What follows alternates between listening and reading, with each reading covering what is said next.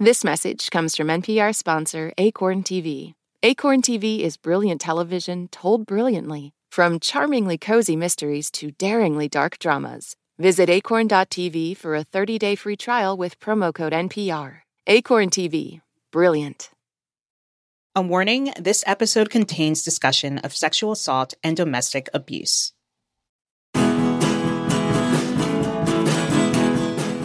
In the excellent new film, Women Talking, a group of Mennonite women gather to discuss the abuse they've suffered at the hands of their men.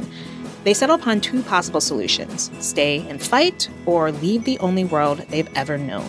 The Powerhouse cast includes Rooney Mara, Claire Foy, and Jessie Buckley, and it's written and directed by acclaimed filmmaker Sarah Polley. I'm Linda Holmes. And I'm Aisha Harris. And on this episode of NPR's Pop Culture Happy Hour, we're discussing the movie Women Talking. Joining us today is NPR senior editor Barrie Hardymon. Welcome back, Barrie. Hi, nice to see you. Also with us today is film critic and culture journalist Bhadatri D. Chaudhry. Welcome back to you too, Bhadatri. Thank you so much, all of you. Women Talking is set in 2010 within this isolated religious colony where the girls and women have been subjected to drugging, sexual abuse, and beatings for years. Now, as the movie opens, the women have reached their breaking point. When some of their attackers are taken to jail in a nearby city, the other men leave to bail them out, and meanwhile, the women must decide what to do next. Their choices are to A, do nothing, forgive, and forget, B, stay and fight, or C, leave their community and start life anew. Over a couple of days, 8 of the women wrestle with their options while reckoning with their faith, as well as their will to protect themselves and their children. The cast includes Rooney Mara as Ona, an unmarried woman who's been impregnated by her attacker, Claire Foy as Salome, Ona's militant sister, and Jessie Buckley as Marike, who firmly believes in forgiving and forgetting. There's also Judith Ivey and Sheila McCarthy as Agatha and Greta, the elders of the committee, as well as Ben Whishaw, who plays August, a man who takes notes during their meetings and helps the group hash out their concerns. The movie is written and directed by Sarah Polley. This is her first film in 10 years, and it's adapted from the novel of the same name by Miriam Toews, which was partly inspired by a real-life story about Bolivian Mennonite women who faced abuse in their community. Women Talking is in theaters now. Bhadatri, let's start with you. What did you make of Women Talking? Oh, my mask was drenched. I cried so much at the theater. You know, it was very overwhelming to see this happen in a setting that in the beginning seems like another world, right? Like very cut off from our present. But like everything you hear and see is like, oh, this is our world, right? And to see those reflections, and then you come to know that this year is 2010. And it's like, you know, that playing with time and space was very masterfully done for me. And it constantly played in my mind as I watched the film. And yeah, I was overwhelmed. I was also laughing, I was crying, and I left feeling a lot of hope. Yeah, I like that you pointed out that you were laughing because while this is obviously dealing with some very heavy subject matter, Sarah Polley finds moments to throw in some levity here and there, so it's not just doom and gloom the entire time. And it shows that these women can exist both in this space where terrible things have happened to them, but they also can find moments to be funny or at least laugh. Yeah. It's pretty subtle. Yeah. It's like, you know, you and your best friends can be sitting in a room discussing the gravest of things and you see there's something wrong with someone's nose or like something sticking out someone's hair and you just fall over each other laughing. That's, you know, that was very, very nicely done in the film. Yeah, there's one great line that goes something like, sometimes I think people laugh as hard as they'd like to cry, which I think kind of encapsulates that whole moment. Barrie, tell us what you thought about this. I mean, I agree entirely, as always, with Bhadatri. I will also say I was a real lover of this book. And so I definitely came to it knowing that, you know, a lot of that humor which Sarah Polley has allowed to shine through is directly from the book. The book is actually quite funny in places, maybe even, and there are ways in which I think the book is a little more lighthearted, actually, than the movie. And that's partly because of the differences when you have the different storytelling. You know, when you're looking at an image, there's something quite stunning about that actually does make the film feel a bit darker than the book.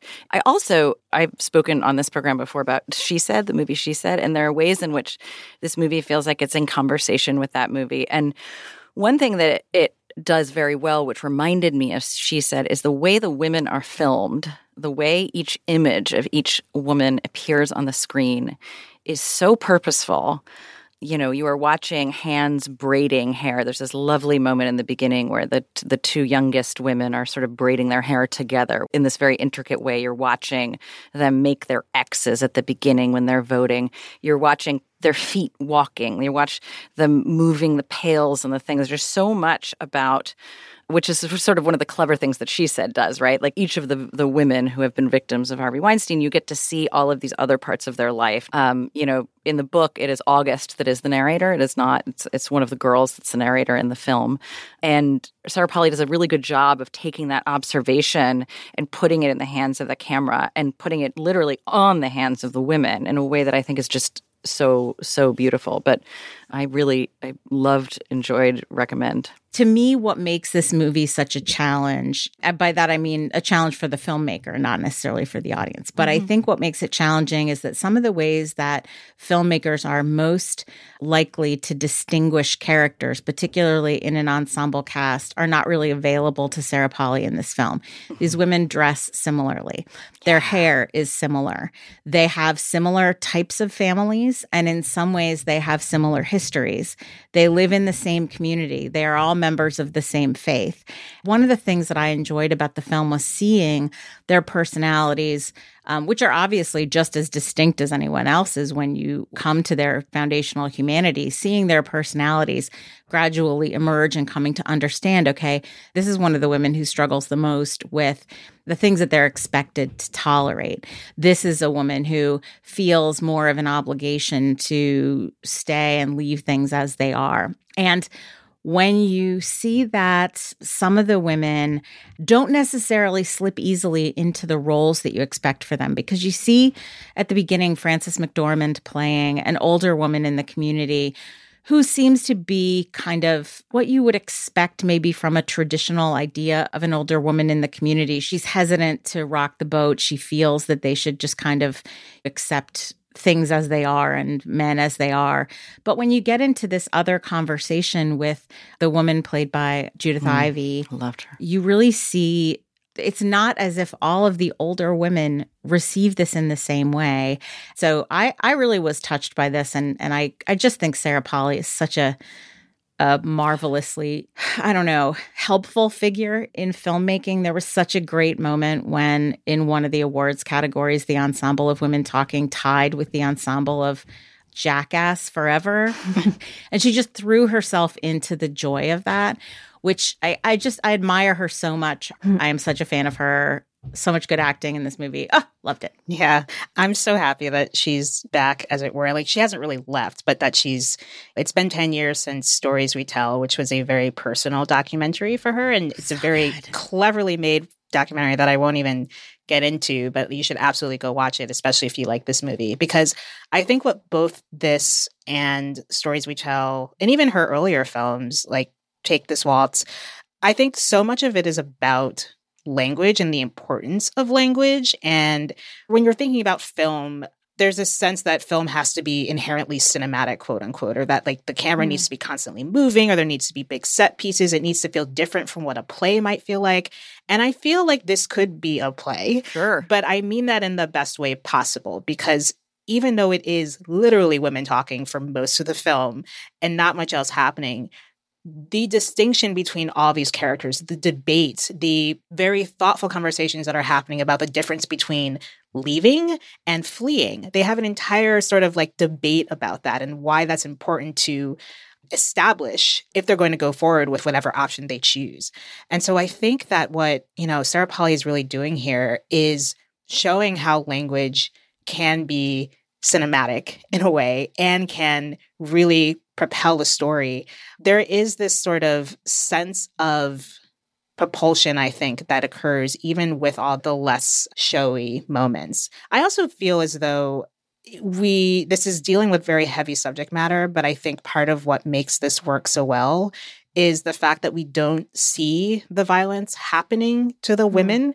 The aftermath is sometimes shown in quick shots, and the mental aftermath, the way it takes its toll on these women, is shown, but it's not graphic. It's not explicit in that way. And I think it's really important to not have to fall on that to make us feel something for these women. It was enough to see the way they mull this over and the way they debate for me to feel really just like taken by their story and what they have gone through and what we know they've gone through. Part of Sarah Polley's body of work that we haven't yet discussed here is her book of essays, which is called Run Toward the Danger, and is about her response to her own trauma.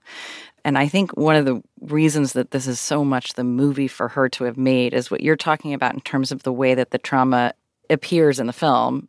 The moment itself is so well handled. And it's not one of those things, I think it's tempting to be like, it was more horrifying for what they didn't show. Mm-hmm. It just was. Because it is a horror that is indescribable, and to try to do so, there aren't words. She knows what there are not words for. I also think there's something to be said of the women singing together. Oh, yes. And I am a sucker, and I'm so glad Barry talked about it. I'm a sucker for scenes where women tie each other's hair or comb them or oil them. And likewise, I'm also a sucker for scenes where women sing together. And I think it makes it more poignant that these are songs of faith. Like, the film never lets you forget that these are all like God-fearing, believing women. Mm.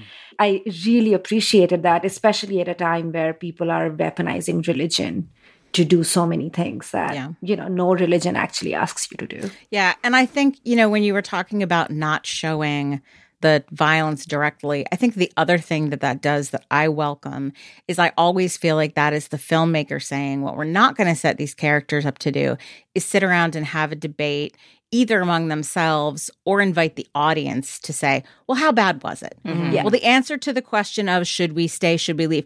Well, how bad was it? Let's go into the details. How much happened? How many people did this happen to? It takes for granted the depth of the trauma. And the other thing I wanted to mention, I completely agree with Bidatri that the emotion of some of the things like the singing or the hair braiding is so intimate. And one of the risks of telling a story about a sort of insular community is you can wind up building in emotional remoteness of a kind. Mm-hmm. And I think it's so important that she builds in these moments. The laughter is part of that as well. They're not living a life of emotional remoteness. Mm-hmm. It is what it is to them. And it is so interesting, I think, how Sarah Polley uses this barn that is the setting for the vast majority of this conversation, because it made me think about the fact that, a barn is what? It's a place of shelter, really. In whatever harsh conditions, it's a simple but critical source of shelter and safety. And it grows dark over the course of the day, which I think is an interesting dynamic. But I appreciated the use of the setting. Yeah. The barn also becomes a museum. Yes. Because they say that leave behind our minutes, like leave behind these charts and like pin it to the wall so people can see. So, I found that fascinating that, it becomes a space of resistance. Yeah. And just the idea, we also never really see any of the men except for August, as we've already mentioned, played by Ben Whishaw. And he's the one who's helping them. And there's a world where he could be considered the good man. The not all men man. Yeah. Not all men. But part of it is a necessity. None of these women, because this community is so insular and because it's so retrograde, none of these women are educated. They can't read. They can't write. And so he's there to sort of chronicle it and make sure that their story is told after they've left so others can come after them and hopefully learn from what they experienced and what they did. And him being that bridge, I think, is so crucial. And the way the story really plays with this idea or like questions the idea of like, when do boys stop being able to learn and teach and become sort of the men who we fear? Like, is there a line and how do we keep it from being crossed? One of the things that's so beautiful, and again, directly from the book, the idea of the minutes that he's taking and that they are also supposed to serve this larger purpose. They also serve this very personal purpose, which is that, he is in love with one of the women. And he is also hurt, not in the same way, but he is also hurt. And the minutes are there to heal him. And, and the women are able, because of the tremendous strength and the tremendous, character that they have, are able to see his pain and understand that their pain is also going to heal his. And it is, you just feel the accountability that it was very, very powerful for me. Yeah.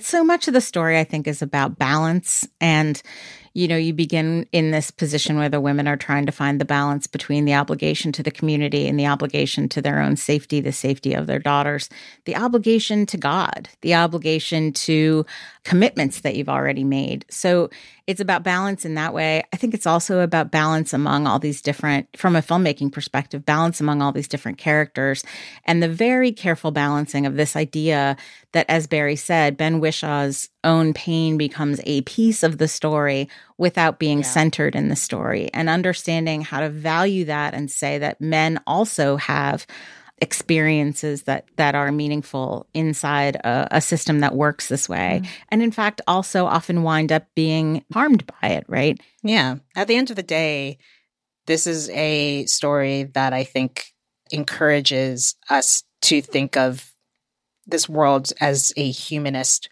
world, or one that should be humanist forward. And it does encompass all of these different perspectives, and including from the Ben Whishaw character, I think is really important and a reason why we all love this film. Obviously, we really enjoyed it. You should tell us what you think about Women Talking if you see it when you do.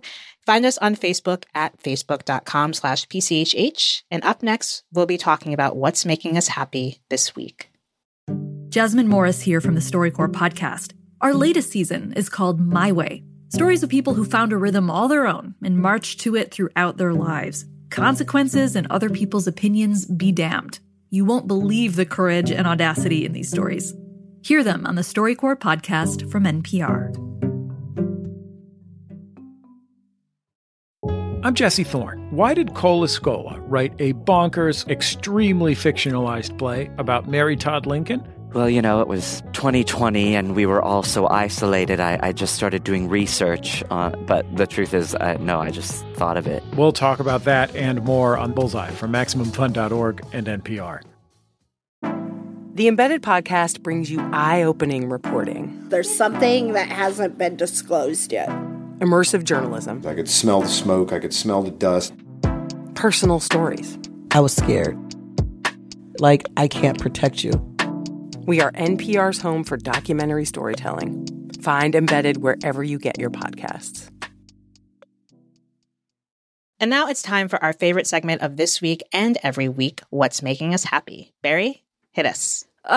Well, gosh, guys, I did not want to have to explain this book to everybody, but I find myself in the position of being able to bring you this wonderful novel that is going to sound hard to explain. So the book is Babel, or The Necessity of Violence, An Arcane History of the Oxford Translators' Revolution by R.F. Kuang.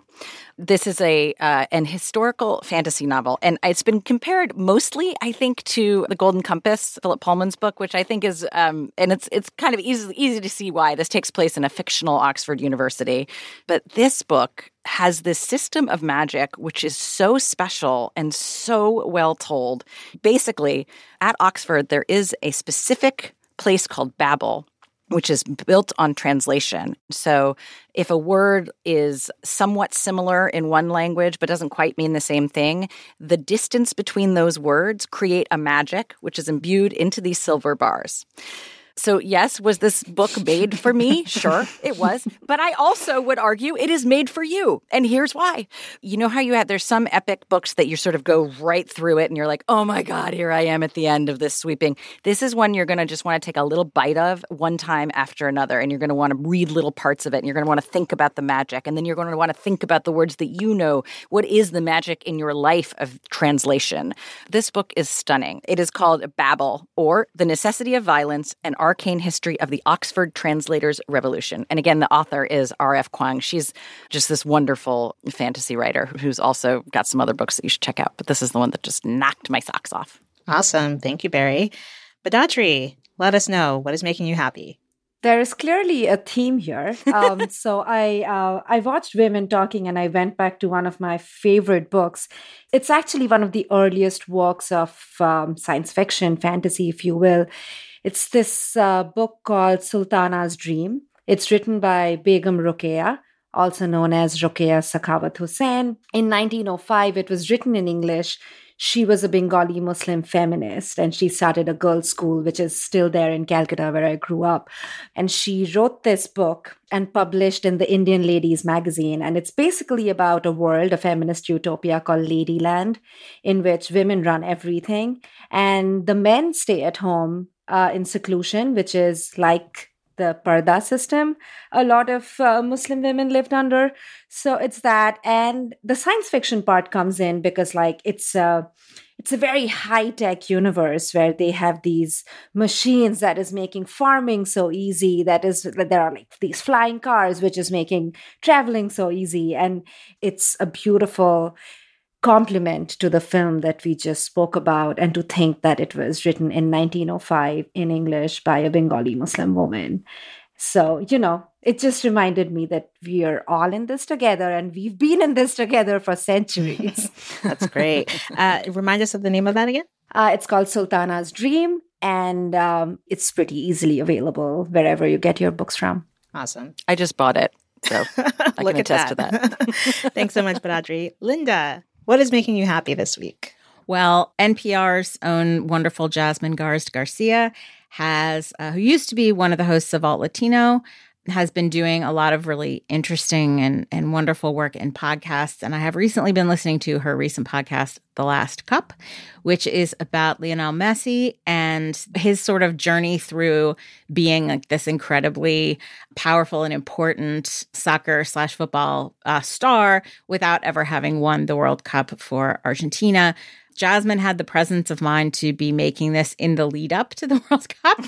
So there's sort of something particularly magical about listening to it now, I think. I started this podcast after the end of the World Cup, so I sort of spoiled the ending for myself, although Jasmine didn't know the ending, right, when she was making the podcast. It is about sort of his history in Argentina, but it's also about Argentina. It's about Argentina's relationship with soccer. It's about Jasmine's relationship with soccer. She grew up very near a soccer stadium. It's about her family coming to the United States from Argentina when she was young. And one of the really cool things about this podcast is that they put it out in both English and Spanish. So again, NPR's The Last Cup, wherever you get your podcasts. Thank you, Linda. Great choice. So I'm always in the mood for a good whodunit, murder mystery, whatever. But Glass Onion has definitely made me even more into it as of late than I usually am. And so I decided to revisit Rian Johnson's directorial debut, Brick, which is so good. Yeah. It'd been, probably a decade since the last time I watched the film. So I went into it completely forgetting pretty much everything that happened, which is actually the way I like to go into my whodunits, is just completely forgetting who did it so I can relive trying to figure out who did it. But what I love about this film, it's a neo-noir murder mystery that's set in a California suburb against the backdrop of a high school. So most of the characters are supposed to be high school students, and Joseph Gordon-Levitt stars as Brendan, who's this kid who's investigating the murder of his ex-girlfriend. It's got clever dialogue, comical bits, lots of twists. Joseph Gordon-Levitt's character keeps getting beat up in the most comical ways. And it's really kind of the blueprint for all of the Rian Johnson films that he made afterwards. So you can see that DNA in this film. This was a slam dunk for me. I'm glad I rewatched it. That is Brick, the 2005 film directed by Rian Johnson, and you can rent it on pretty much all the major streaming sites. Great pick, and they made it for like $1.50, and you can kind of tell. You can kind of tell. It's just it is a triumph. It really is. It's so great. So that's what's making me happy this week. If you want links for what we recommended, plus more recommendations, sign up for our newsletter at npr.org/popculture-newsletter. That brings us to the end of our show. Badri D. Chaudhry, Barry Hardiman, Linda Holmes, thanks to you all for being here. Thank you so much. Thank you, Aisha. And one last thing before we go, we're going to be talking about the TV series Cheers. Yes, I'm so excited. And we want to know your questions about the series. What should we talk about? Let us know. Email us a voice memo with your question about Cheers to pchh@npr.org. Again, email a voice memo with your question to pchh@npr.org. This episode was produced by Ramel Wood and edited by Mike Katzif. Brendan Crump is our podcast coordinator, and our supervising producer is Jessica Reedy. Hello Kamin provides our theme music. Thanks for listening to Pop Culture Happy Hour from NPR. I'm Aisha Harris, and we'll see you all next week. In any great story, there's a moment that sparks your curiosity. It tells you there is more to uncover. How did this happen? How did we get here? That's where Embedded comes in. We are NPR's home for documentary journalism, immersive and intimate stories. I was stone cold speechless. Nothing will ever be the same here. Find Embedded wherever you get your podcasts. On NPR's Throughline. We cannot function for 24 hours without cobalt because it's in our smartphone, our tablet, our laptop. And as a consequence, the lives of the people living in that part of the Congo descended into just a catastrophe. Find NPR's Throughline wherever you get your podcasts.